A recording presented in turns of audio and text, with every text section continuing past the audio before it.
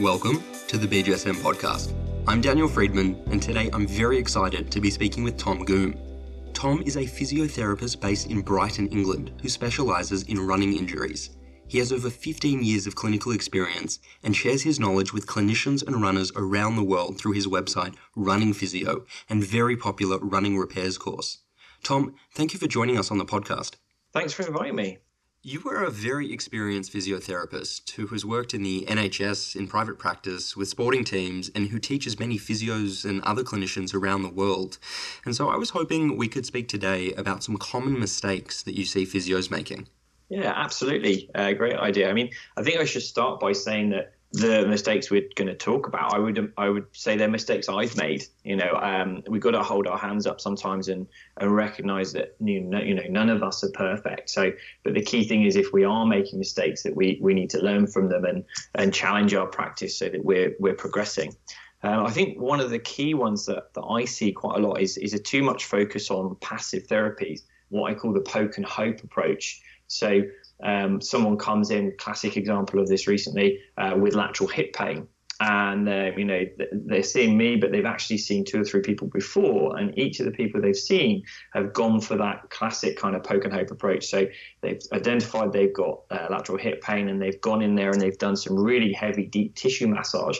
They've got the elbow involved, thinking, I can really work into this, and actually just made the patient quite a lot worse. And I think sometimes with clinicians, we get a little bit over-focused on these kind of passive things, sometimes massage, sometimes acupuncture, sometimes electrotherapy.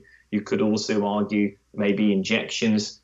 We kind of seem to use the same approach again and again and again without necessarily challenging it, without considering other options. So I think that is quite a common approach, and it's still very much out there in clinical practice, unfortunately. I still see a number of patients that have seen, clinicians and really have had that poke and hope approach. And I think linked to that is maybe that we don't recognize enough that we can make people worse.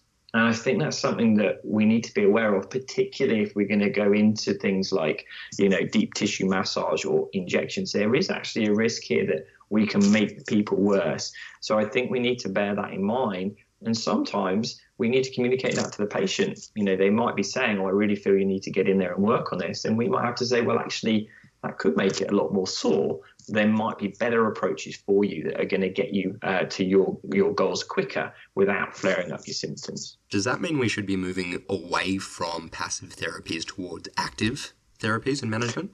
I think so on the whole. The way I tend to look at it in clinic is I want to have the key treatment approaches in place first, the ones that have got good evidence behind them and the ones that we know work clinically. So quite often with people that will revolve around education, so the person understands their problem.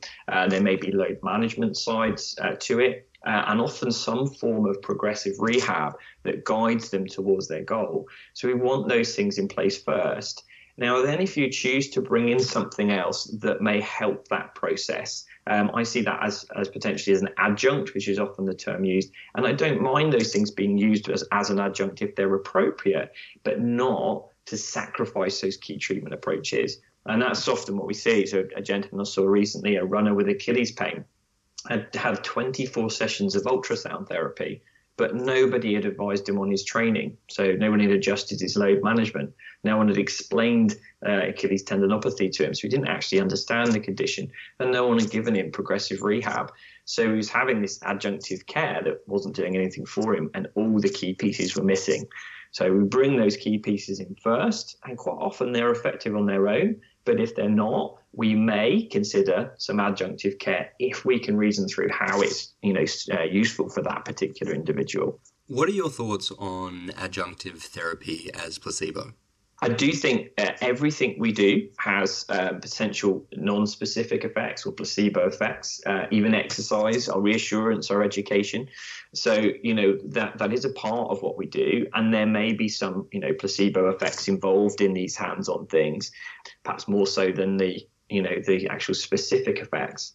But there is something that a lot of these hands-on treatments have that we maybe don't get so much of from our other treatments, is they can create an immediate short-term reduction in pain. And that can be useful for patients if it leads to them doing their rehab better. Or, and this is often what I have in clinic, if they need a short-term reduction in pain because they've got a big race coming up. So your classic example there would be a runner coming to see me, maybe on the Wednesday or Thursday before a marathon that weekend. They've got a really sore, tight calf. Now, load management, education, strength and conditioning is not going to really do much for that calf in the remaining 2 or 3 days pre-marathon.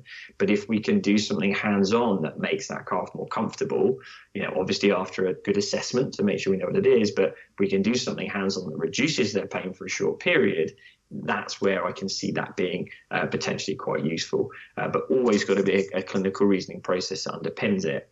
What I wouldn't want with that runner is that they're coming back to see me, 3 times a week forever for massage. And at no point am I looking at their load management, their education, their strength and conditioning, their progressive rehab, etc. You said before that you would rather clinicians focusing on the key components of management rather than the adjunctive therapies. So what exactly are clinicians missing out? Well, I think a big thing is the education to help the person understand their pain. And that's, quite common when people come to see me for a second or third opinion. They've not really had the problem explained to them. So I think there's a lot to be gained in taking time to explain someone's condition to them and to try and reframe it if we can in a positive light that then facilitates the rest of the management process. Often the first step in this is to ask the patient what their beliefs are. So, you can ask them what they believe the injury is, and they may well give it a label. They might say, oh, I've got Achilles tendinopathy, but explore that a bit more and say, well, what do you actually think is going on in that tendon? And that's when they might sort of say, oh, I think that, my tendon's got, lots of small ruptures in it. And if I keep running or keep exercising, it's going to tear altogether. And that gives you that opportunity to then explain, well, actually, no, the tendon is a strong, resilient tissue. It adapts to exercise and it can get stronger in response to running and rehab. But what we've got to do is find the right level for you and then gradually build from there. So I think we've got to take that time to really reframe that injury in a positive way. Because if that belief goes unchallenged, then we say to that person, right, you need to continue running. You need to do heavyweight rehab. That's not really going to sit right with them. And there's a chance they won't do their rehab, actually, or they will go and seek a different opinion because it doesn't quite, make sense to them. And actually, we see that in some of the research, 5-year outcomes with Achilles tendon pain actually are influenced by kinesiophobia, fear of movement. So we want to get in there and explore that and address it as early as possible in the treatment process. When you're speaking with these patients, are there any words, phrases, any language at all that you avoid when discussing running injuries? I tend to avoid a lot of the mechanical language. So I don't use wear and tear. I don't tend to use out of alignment, maltracking, degeneration. I'm not a big fan of those phrases because we want people to have a positive perception of their return to sport and a positive perception of how their body will respond to sport. Once you place those mechanical terms in someone's mind, it's quite difficult to have that positive perception and not see running as somehow damaging for them. So I much prefer more neutral terms. I use the word sensitive a lot, inflamed, irritated, overworked. And that allows us to then say, okay, well, the knee's a bit inflamed and sensitive at the minute because it's been a bit overworked. But actually, if we bring the exercise down to a more manageable level, that will calm down. It will become less sensitive, and then we'll be able to gradually build you up to where you want to be. We can, it doesn't have to be a long explanation, but it can be simple and not involve, all those scary terms that the patient, probably won't really benefit from focusing on. If a particular body part or tissue has been overworked, how do you then go about talking through load management with your patients? Well, I really like an activity line. And hopefully we can share an image of this for your listeners. So if you just imagine with the activity line, at one end of the activity line, you've got no activity whatsoever. So, taken to your bed for a week doing nothing. And at the other end of the activity line, you've got doing far too much, this kind of maximum activity. And we can then communicate to that person, actually ask the patient, what would happen if you just laid in your bed for a week? And they'll be able to answer you. Say, oh, I get stiff, I probably get weaker, my fitness would reduce, maybe my pain would actually get worse because I'm not really moving. But what happens if you go the other end of the spectrum? What happens if you really go for it? You go and run a marathon every day for a week, and they'll be able to tell you as well, well, I'd probably end up very sore, very tight, maybe a bit more inflamed, and that would aggravate it. So we're looking for that middle ground on that activity line that we call the sweet spot between underload and deconditioning and all the kind of negatives that go with that, and overload and tissue irritation. And I think with our athletes, we can try and find that sweet spot through a really good subjective assessment. So would that activity line be similar for most of the patients that you see in clinic? Yeah, I think we might adapt it a little bit, but what we really want to get from our subjective information from them is, what is an amount of activity that doesn't cause a lasting flare-up in your symptoms, particularly a flare-up into the next day. And that helps me to find that sweet spot, because if we can find out what that is, we can then say, okay, well, this is manageable for you at the minute. It's not causing a lasting or severe increase in your pain. Let's work with what's manageable and gradually progress towards where you want to be. And of course, that's where knowing the patient's goal is so important, because we really need to know where we're actually heading with it. So, we find out what's manageable, we find out where they want to be, and then we plan a route to get there. And of course, part of this process, it is important to individualize and adapt to patients' needs. And I think another mistake that we do sometimes make is failing to individualize our treatment and adapt to what the patient needs with us. And I must admit, this is an area where I've certainly made mistakes. So to give you an example, recently, working with a really lovely patient who had lateral hip pain. Now, she, in her history, she was perimenopausal, and she also had some thyroid dysfunction. And we know these individual factors can influence the tendon's health and its ability to adapt to load.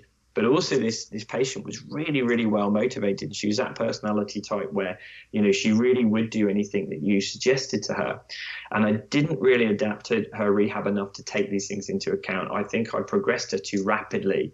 And of course, because she was that personality type, she was very driven, very happy to do it, she went off and did these exercises, and it created a significant flare-up in her symptoms. And we were able to calm it down and get back on track. But that's the highlight there, is that I'd not fully considered her individual needs, the things that would be influencing her tendon health as well as her personality in my selection of the rehab. So wherever possible, we think about this activity line, but we really want to know the person and then know what their individual needs are to plan the progression towards their goals.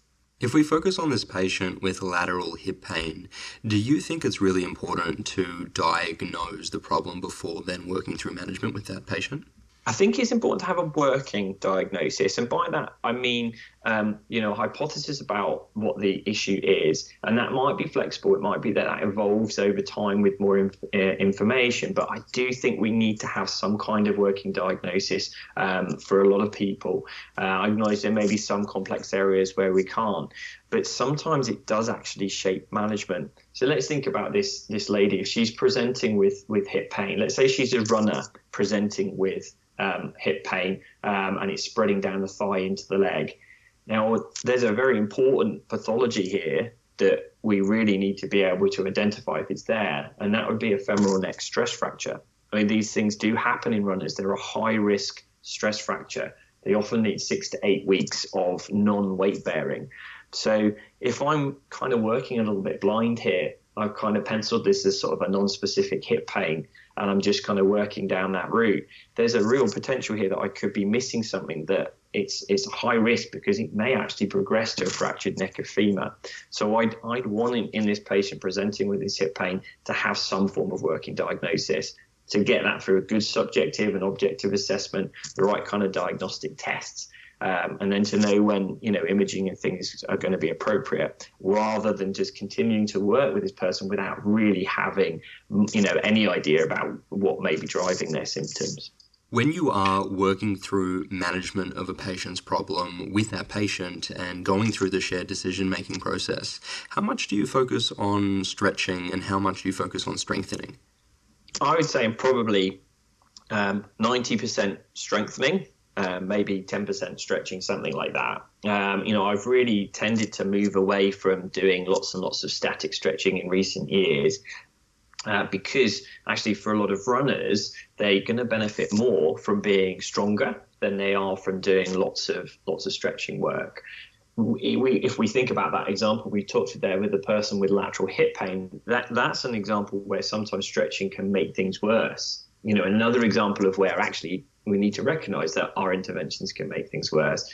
Because if that lateral hip pain is down to a gluteal tendinopathy, doing lots of stretches usually does aggravate it. Because we think it leads to more tendon compression. And actually that's something that we see a lot in clinic where people haven't responded well to physio for lateral hip pain. They've been given like pigeon pose stretches and piriformis stretches and ITB stretches. And actually all they're doing is just really irritating the tendon. So that clinician may not have considered they could make things worse. And so often we need to remove those stretches from the program in these more kind of insertional tendinopathies.